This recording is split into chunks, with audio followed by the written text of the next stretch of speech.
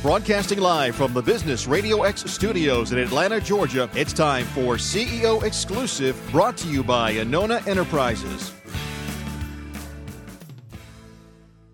Good morning, everyone, and welcome to CEO Exclusive, where we get emerging trends from CEOs and their most trusted advisors. On today's show, we have an amazing team. Twice on the Inc. 500, our CEO is up for E&Y Entrepreneur of the Year. And we have Catherine Downey, CEO and founder of Cat Media, and her president, Scott Dixon. Welcome to the show. Thank you. We're happy to be here. So let's start off by just finding out a little bit about Cat Media. Tell us what Cat Media does and kind of your portfolio of operations. So Cat Media has basically two core competencies. One is creative services and the other is training. And so anything that falls into those buckets, we do. We have three separate divisions. One is the Federal Services Division. Another is Cat Media, the agency, which is an advertising agency to corporate accounts. And then the Entertainment Division. And we have two projects right now in development. Very exciting. So I love to start the show off by asking our CEO guests, what are the trends in your industry or area of expertise that you think other middle market CEOs would be interested in knowing? So I'll toss that over to you. In the creative services world, some of the big trends in creative services and in advertising right now are in digital media, where social media is really taking over. And I have noticed that a lot of mid-level managers, mid-level companies, they don't really take it very seriously, but it's something that companies need to start taking seriously because their customers are using social media. We've heard a lot about social media on the show over the past few months. And so when you say that they're not taking it seriously, tell us a little bit about what that actually looks like inside of a company. Well, they may not have a social media plan that is actually geared towards their target market. They may not be doing social media at all. So smaller and mid-sized companies tend to, in my opinion, and what I have seen, don't pay a lot of attention to necessarily branding and marketing and social media and digital media.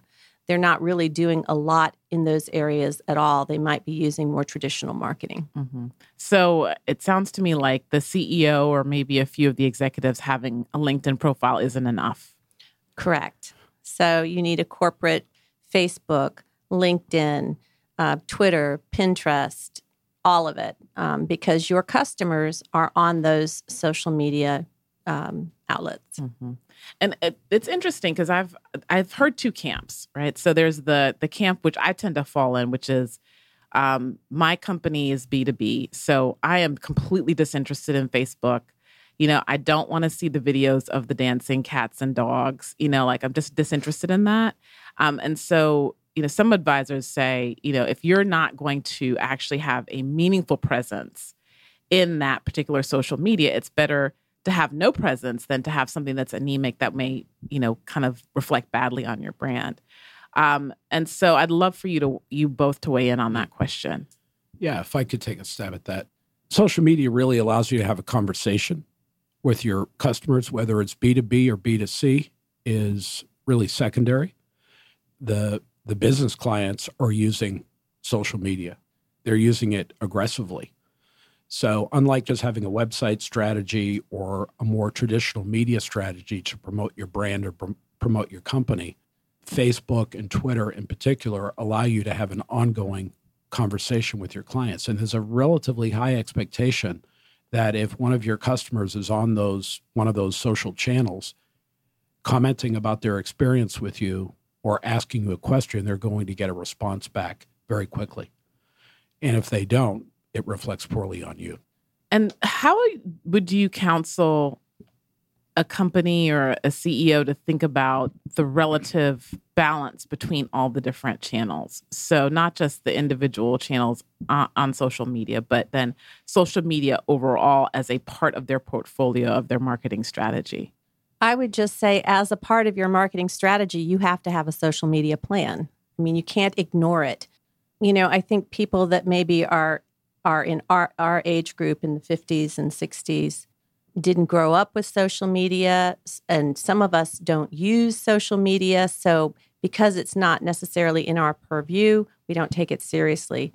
But you're talking about gross impressions, which is an old advertising adage, right? The more gross impressions you have, the more market awareness is of you and your company. So I think from a gross impressions perspective, social media is an obvious choice.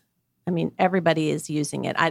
I've heard the argument from some of my advertising agency buddies that, well, not everybody uses social media, but everybody uses social media. I mean, in some way, shape, or form, they are being influenced. They're talking about it. They're hearing about it. They're using it or benefiting from it in some way. So as you think about social media, one of the things that comes to mind for me is, you have this company and, they may listen to this show and say, okay, finally, I'm going to start thinking about social media and taking it seriously. What would you counsel as the first few steps that they should take? Or how should the executive team think about evaluating the effectiveness of a social media plan? Well, let me kind of back it up a little bit. We did an assessment and a marketing and social media evaluation of a company called Bridge First Insurance in DC. Sounds very, very exciting. Actually, it was pretty exciting. I like looking at things and analyzing, what's going on. So our creative services team sat down. We looked at their website. We looked at their name. We looked at all of their marketing efforts, social media efforts, processes. And so the first step is to do an assessment. So their original name was Bridge First Financial, but they're an insurance company. So we actually made them change their name or asked them to change their name, and they did. And then we did what did you change Bridge First Insurance. Okay. So that's that they straightforward. Right. So that they would show up. They would show up in organic searches. We went through their website. We did SEO optimization. Then we started developing a social media plan and assigning blog topics. And so net result is they had the largest month they've ever had in sales in April and May. How long afterwards? So we started the assessment in December. We implemented January 11th. April was their largest month. May is their next largest month. So yeah, it was pretty effective. And they're showing up organically when you search them on the web. So it's not just social media, it's the whole package, right? Do you have the right name? I mean, that was the first thing that obviously screamed out to me. And then, is your website working for you? And then from there, what other marketing processes are you using? What are you doing? So it worked. Yeah. And they're doing great. And I think as you mentioned the tie-in between the gross impressions and the sales, I would love for you both to weigh in on how that actually works, right? Because it's one thing to drive all the traffic, but how do you actually get that to show up in real revenue? Well, I mean, obviously everybody struggles for ROI in social media, but I think if you try to apply some older advertising models where you use gross impressions to give you a reach and frequency of your message, or you can use gross impressions to give you a reach and frequency just of your brand awareness. That's what I do. Yeah. So, it depends what your particular campaign objectives are. Mm-hmm. And often they are awareness. And awareness of your offering will lead to more customers buying your product or your service. But I'd add, as far as the social media component, that all of your channel marketing should be integrated. So if it's offline marketing, you're doing literally everything from your business card to flyers or any other kind of offline marketing you're doing, need to have instructions on there for what you want the person to do. If you want them to go to your website, then your website has to be on there. If you want them to go to your Facebook page, then your Facebook link has to be on there. And one way to really measure the effectiveness of an integrated campaign is to count the number of people that have taken the action that you wanted them to. And so in your Bridge First Insurance example, what action were you trying to push them to take? Do you remember? Well, we had multiple actions. So it was an integrated plan that included social media, included a drawing, kind of a promotional thing. So what we would want people to do would be to share blogs, share posts, create a larger audience for Bridge First Financial. Mm-hmm. And then with the promotion that we did, we wanted people to make referrals to be a part of this promotion. And so it's worked for them. It's working for them. Great. And so as you think about integrative marketing, so you mentioned that, for example, if you do a promotion, then you want to drive people Mm-hmm. to go to the website to take a particular action, and then they come into the sales funnel, I imagine. Mm-hmm. Do you have a perspective on how you go about building that sales funnel and what needs to be in it and how that actually works? Yeah, I do. I think people have preferred channels that they would like to engage with you on. And the reason we encourage our clients to engage in all channels is, their customers ultimately are going to decide whether they engage with you on Twitter, on Facebook, find you through an organic search on Google, or perhaps find you in some kind of offline media.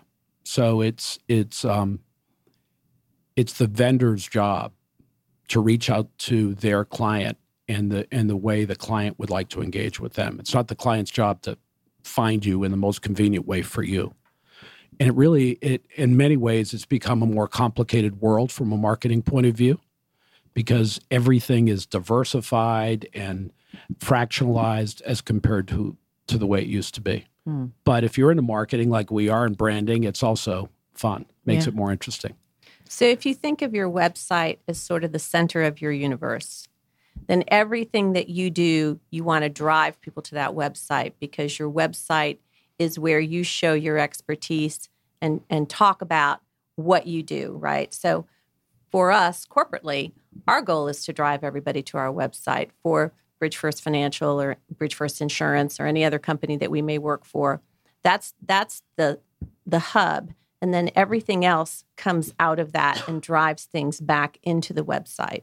Great. So it's interesting. So we've had some debates even here on Business Radio X about engagement. So you mentioned engagement, Scott. Right.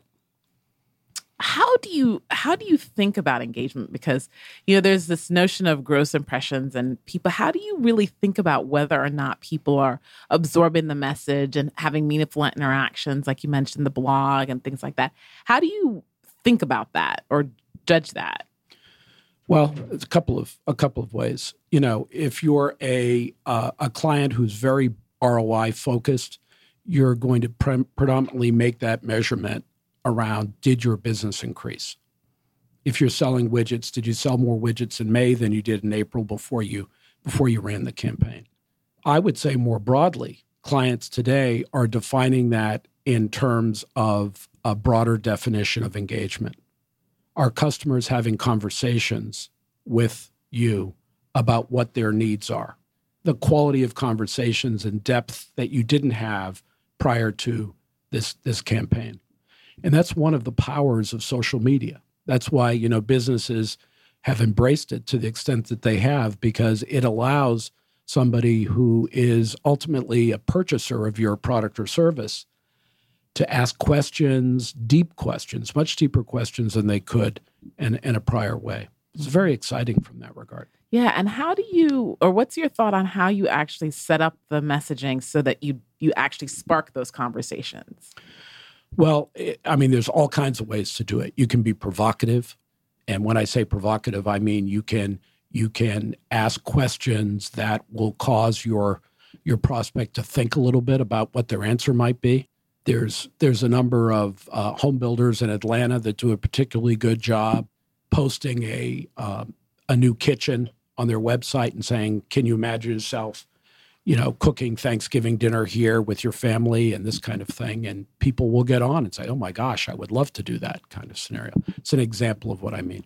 There's really, 7 ways that companies communicate with the world, right? One is through their website, one's through video, one's through blogs, email, print, social media, and giving the user a stage. And what Scott's talking about is giving the user a stage through social media. So a company that has a robust marketing and advertising program uses all of those avenues to communicate with their customer. And so that's what we try to do and we advocate. That's really great. So tell us from your perspective what you think each of those things is really good for. I'm sorry. Obviously, why? Because, in some cases one could think that they're redundant, right? And I've had that thought, do I really have to have each of these? And why does it matter? So if you could just share, briefly on why each of them matters. Let me take a stab at this. So I think each media format has certain inherent qualities. Right. Some just lend themselves better to different types of experiences.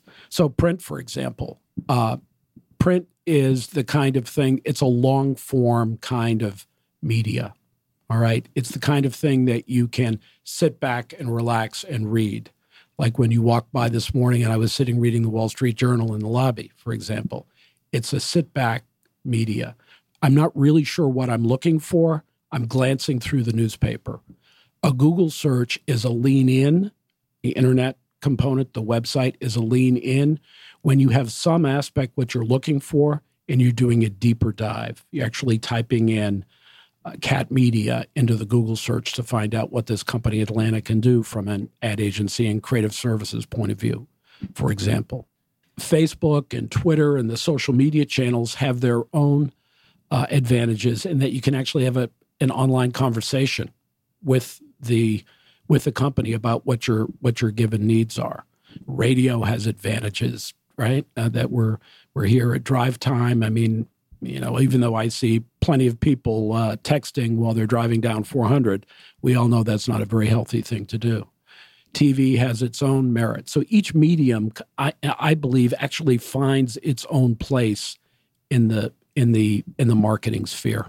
And I guess my a corollary to that is, I think you said, and correct me if I'm wrong, that you believe that companies should have a presence in each of them. Right. We do. Okay. Yeah. And why is that? Why do you think it's important to have a presence everywhere? Well, it depends. Well, I think it's important to have this kind of presence everywhere for a couple of reasons. One is that it gives you that broader market, right? You're reaching more people, and also it gives you the medium that might reach someone in a way that might not reach someone else. For instance, Scott likes to read the newspaper, so he's going to be looking at ads in the Wall Street Journal. I don't particularly read the newspaper. I get my news online, or I listen to the radio, or I watch the news on television. So it's different people look to get their information from different outlets. And so these are the 7 outlets that are available to a corporation to communicate with its potential buyers, potential audience. And so that's why I think you need to. And when you reflect on it, media never goes away. Media formats can go away. Right? Yeah, that they still have the town. They had the town crier in Rome, right? They have the town crier. They have the town crier. It still gets published in New England. And a matter of fact, which is a newspaper up there, and in England they still have the person who actually reads the news every day. But media doesn't really go away. The formats, DVD will give away to CDs, and CDs will give away to something else. So media formats go away. But think of sandwich boards, right? The things that we see out on sidewalks when you're walking down a busy street. There's a cafe outside. Those things were invented centuries ago to let you know what's on the lunch menu or on the pub menu. And they're still used today because they work. So media doesn't go away when new media comes along. It just finds its own place. Mm-hmm. And the job of marketing companies like ourselves is to help our clients best use the media towards whatever their particular goal may be. And you put website at the center. Yeah, I agree. At the center of them, all of those, Kat. And do you have a perspective on the prioritization of the rest of them, on the others? No, I don't think there's a prioritization. I think it's what's working for you, what your budget can afford. Some people can't afford all of this, and obviously social media is probably the least expensive way to get your message out. So it just depends on your budget and your company. Great. Thank you. That was very, very rich conversation. I appreciate it. I always like to turn the conversation now to your work together. and how you are supporting each other in business, because you guys have done an amazing job growing a great company. And I would love to hear about how you've worked together to do that. So tell us a little bit, Kat, about bringing Scott in and, why he's been special and how he's helped you grow your company. So Scott and I have a little bit of a story. We were in Vistage together for 2 years. Scott was the CEO of a company. Oh, wow. And he made a transition in his life. And so I thought, God, I just, sales is not my thing, although I've been the person out there doing sales for the company. I'm more of a creative and operational person, and I really needed someone who could take that and really run with it. And so I asked Scott to join the company, and he dated a few other companies before he committed, but I didn't hold it against him. And he finally said yes. How long have you been working together? We've known each other for about 3.5, 4 years, but we've worked together for a little less than a year. Mm-hmm. And one of the things that I thought was very interesting in looking at your relationship is you're CEO and founder, and he's president. How did you choose those titles? Because often it's the CEO who becomes the president, right? And then you bring in a CEO that works for you. So what does that relationship really mean to you? And how did you kind of choose that relationship? Well, it was very important for me that Scott have a title that really reflects what he's going to be doing in the company. And so he is managing and has developed the whole sales organization up in DC and in Atlanta. So yeah, Catherine chose the titles, which makes sense. I mean, she's the CEO and founder. There's not a lot to be discussed about that, but it's our story, I think, is really kind of interesting because Catherine's right. We met at Vistage, and for those viewers, would you say your viewers are pretty familiar with Vistage? Listeners, yeah. Listeners. Yeah. Sorry, thank you. You're right, yeah. Listeners. Which is why we're both in our pajamas here. Nobody can see. So our listeners are familiar, and Catherine came in. I had only been with the group for maybe 6 months or less when she joined. And this was a group of 17 or 18 men, all, I would say, in their mid-50s or maybe a bit north of that. And she walks in as the only woman in the group. I guess we were looking for diversification.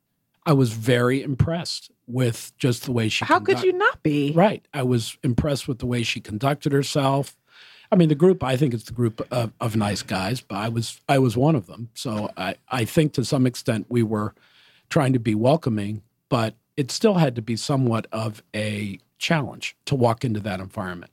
And she held her own. We went out for drinks. She drank right along with the boys and had stories to tell, was very authentic and very transparent, brought a dimension to the group that the group very much needed. And so I was impressed by that. So when the opportunity came along through a series of other circumstances, even though I did look at a couple of other companies, I was very anxious to come join Cat Media. And so you have this division of labor. Catherine, you've taken over the sales organization. Right. How do you deal with conflict or when you have like a difference of opinion? Well, there are times that those things come up, right? No doubt. Have we had any differences of opinion, really? Yeah, probably. I mean, but I think we just negotiate through them.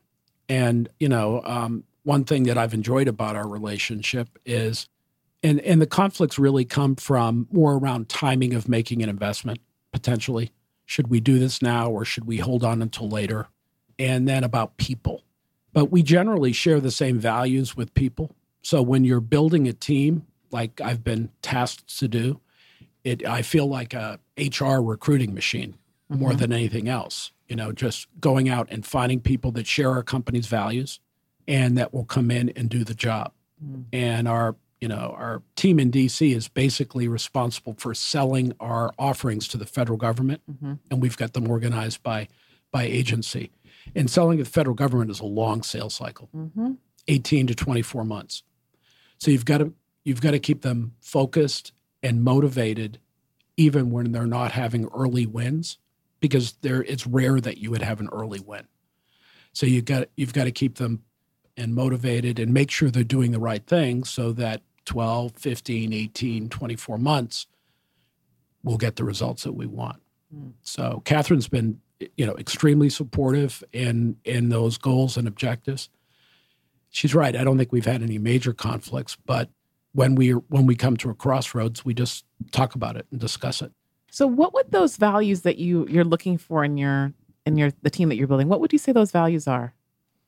So we have a lens. We use assessments to sort through applicants, but we also have a lens that we try to apply after the assessments are looked at and after the resumes are looked at. We want to hire people that are creative, curious, deeply responsible for their positions, inclusive, that have integrity. And so those are the things that we ask ourselves when we finally get down to those last 2 or 3 applicants. Who really fits this, right? Who can do this? Because, we have a lot of A players on our team. Yeah. Really? Yes. Yeah, we have A players, and A players do not want to play with B players. So, we want to make sure that we try to only bring in those A players, right? So that you have that synergy with people, that everybody's on the same page. They're responsible for their job. They're curious. They ask a lot of questions. They're, creative thinkers. They're inclusive. We have a very diverse group of people. So you need to be open to that. And you also need to be open to diverse ideas about how to do things. So, it's super important. So problem solving. In a selling environment, what you're really trying to do is understand, the government's requirement. And there's more than one way to solve a problem. And so there'll be a lot of discussions around, we could approach the problem this way, we could approach the problem that way. And that's the fun part of selling. At its core, selling is nothing more than the transference of belief. You're trying to transfer your belief system to someone else. And that's really at the core of selling. That's why passionate people are very effective in selling, because they're able to transfer their passion onto their prospect. And the prospect, even if they're not quite sure they're buying it, they're so impressed that you believe it that they're willing to give you an opportunity. So we try to hire people that are very passionate, that are very demonstrative when they're telling stories. They're using their hands, and they're describing things in a way that really bring the offering to life. And occasionally, if we've made a bad hire, or maybe a B player on a team with A players, the B player will take themselves out. That's been our experience. We don't have to let them go. They resign because they realize they just simply cannot play with the rest of the team. They can't keep up with the pace. They absolutely cannot keep up with the pace. Yeah. And so when you're kind of evaluating these last 2 or 3 people, how do you evaluate whether or not they have these values that you are talking about, like the inclusiveness or the integrity or the creativity? It's all about the questions that you ask them and the conversations that you have with them. So we typically I'll do the first several interviews with the people. I'll also have them meet with everybody they're going to be working with on a daily basis, because I value that, what does that chemistry look like? These are the people that are doing the job. So if it's a business development executive, I'll have them meet with the other after I've met with them and I think they're all right. This is somebody worthy of further consideration. I'll have them meet with the other business development executives, and so I can get feedback from that perspective. I'll also have them sit down with our proposal team, our capture proposal team. These are the people that are actually going to be writing a lot of the proposals that get submitted to the federal government. And there's a tremendous amount of interface between our business development executives and that capture proposal team. So I'll want to see that the capture team says, yeah, that person looks good. And then we set up a FaceTime interview between Catherine and our finalists, so Catherine can drill them for 30 minutes. And I do. Yeah, I mean, I'm a big fan of difficult interviews. I totally believe in that also. Yeah. All right. So, Catherine, give, if you wouldn't mind, an example of a question that you would ask to figure out whether or not somebody has integrity. I ask them about I ask them about situations. And so there's not necessarily one question about integrity, but if you ask people situational questions, like tell me about the most difficult, tell me about a conflict you had with a coworker. What was it about? How did you resolve it? Those kinds of questions. Tell me about the project that you were the most proud of at your, that you accomplished. Tell me about something where you failed. What happened there? One question I always ask people, the very first thing is, how you doing? How's your day going? Oh my God. You would be so shocked at the answers that you get to that question. And it's not just fine. No. Really? Now, since the company has grown and there's a lot more people screening before it gets to me, I usually don't get that. Oh my God, my dog ate my homework and everything bad happened to me today. But there have been times when I've asked people that question that I just get a deluge of bad luck. And so that's always my first question. Hey, how are you doing? How's your day going? Yeah, it's interesting. I would think that by the time they would get to you, especially if they're in the sales, they're like, they would know not to give a negative not answer. Just sales. I mean, we hire all kinds of people, okay. but yes, now by the time they get to me, I don't get those answers anymore. But a couple of years ago when we were really hiring quickly to get people on board, sometimes I was maybe the second interview, right? So I'd ask that question and I would just be stunned at the answers that I would get. But yeah, I mean, I typically try to ask questions about situations and how people have handled things and how do they feel about things. And, what did your coworker think about you? What did your last boss think about you? Those kinds of things. What do you think is your, most important strength that you'd bring to the company? And tell me how you think that would help us. So those types of questions. Mm-hmm. Awesome. So now as you're, building this killer team that's going to take over the world. Right. How are you thinking about the future and like the future of Cat Media and like your future plans? We have big future plans. I know. Right. So we've got big plans for growth and we're planting the seeds now and have been, for the past 8 months to a year to really achieve that growth. And our plans are for that to come through commercial and corporate sales here in the Atlanta area. We've launched a new agency here in Atlanta called The Agency, and we're calling on very specific and focused verticals here in Atlanta to serve those clients. And what we're trying to do is trying to leverage our experience in the regulated government space, right? Where budgets and delivering a project on time, compliant. Compliance is a huge word. Thank you, Catherine. Huge word. And we're trying to basically transfer that over into regulated industries here in the Southeast. Mm-hmm. I mean, would you share with us what those verticals are? Sure. So energy is one area, right? So highly regulated industry for all the obvious reasons. Financial services, fintech is another area. And that's big in Atlanta too. Huge in Atlanta. Atlanta is number 3 in fintech employment, only behind New York and California. Mm-hmm. Just really, really amazing, the number of jobs in the industry here. And then aviation. Mm-hmm. Aviation is another highly regulated industries. We've got tremendous past performance within the FAA that we can leverage that work within. I love it. The Agency. Yeah. It's Cat Media, the agency. Oh, yeah. Okay. Yeah, it's Cat Media, the agency. So we've got a fellow here, Jeff Mason, who we've hired earlier this year, who's helping us tell our story here to those clients in the Southeast. So we're excited about that. So our plan is to grow our commercial corporate sector in a really material way and build that business, as well as, of course, our federal government sector up in D.C. And then you mentioned like an entertainment practice as well. Yeah. Entertainment's fun.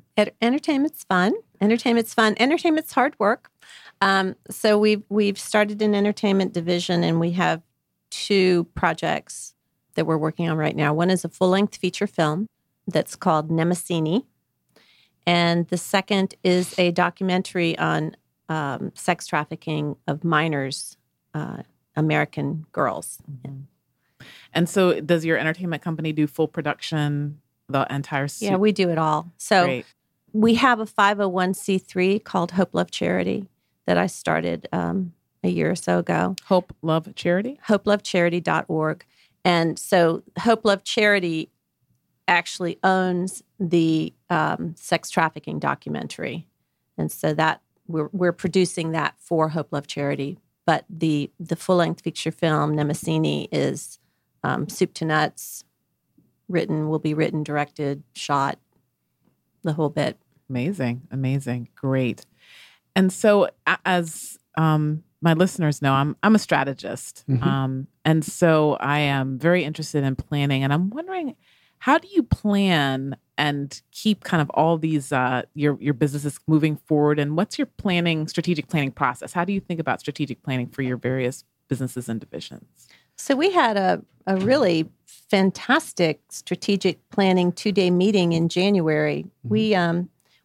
We take a lot of time to think about how we want to do things, and then we execute. So, yeah, it is a getting together around the table where sometimes it's painful because we're very action-oriented people, and the thought of stepping out of your day-to-day activity to spend 2 days to go off-site and be away from your telephone and be away from your computer and away from the people that you speak with every day feels like a bit of a penalty. But in fact, it's the most valuable thing you can do because it really lays the groundwork for all the other decisions that you make throughout the year.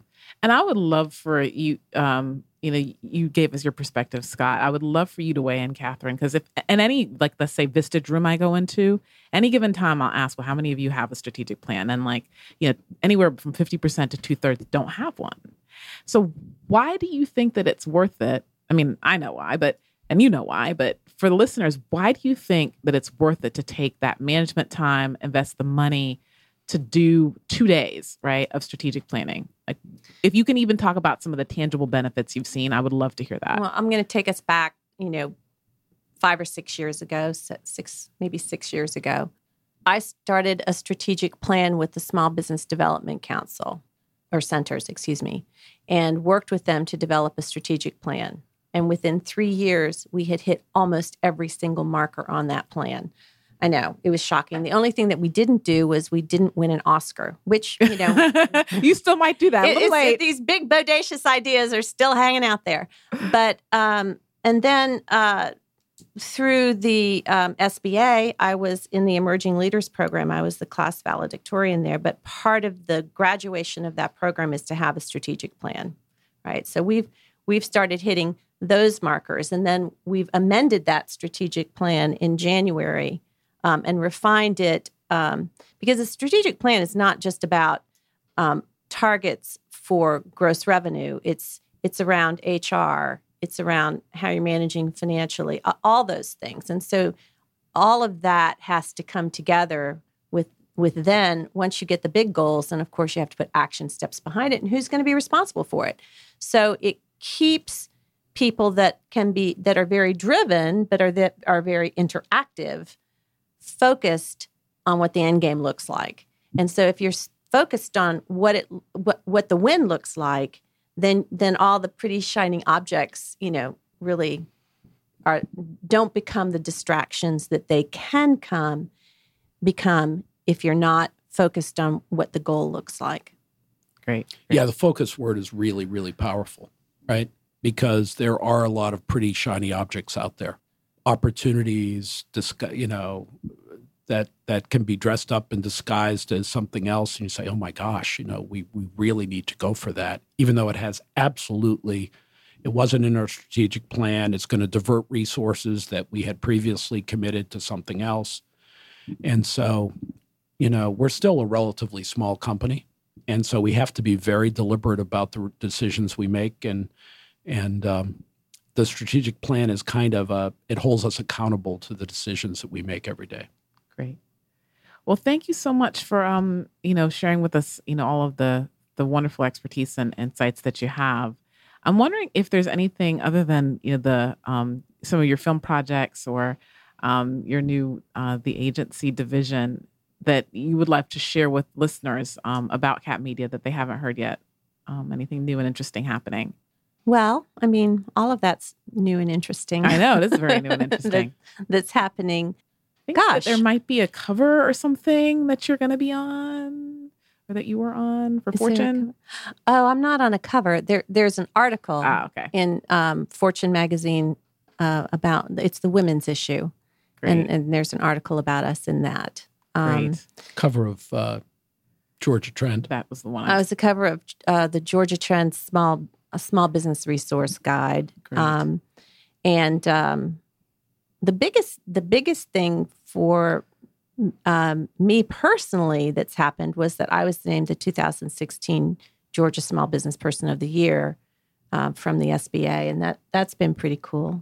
Congratulations! Thank you. But the company, I mean, that award felt more like it was me, but all these other things that have been happening, that is really a function of the great people that work, with us every day. And, when I said we had a lot of A players, I'm not exaggerating. I mean, honestly, if there's B players in there, I just don't know who they are, because I think we have an amazing team of folks. And I feel so grateful and so fortunate to have them.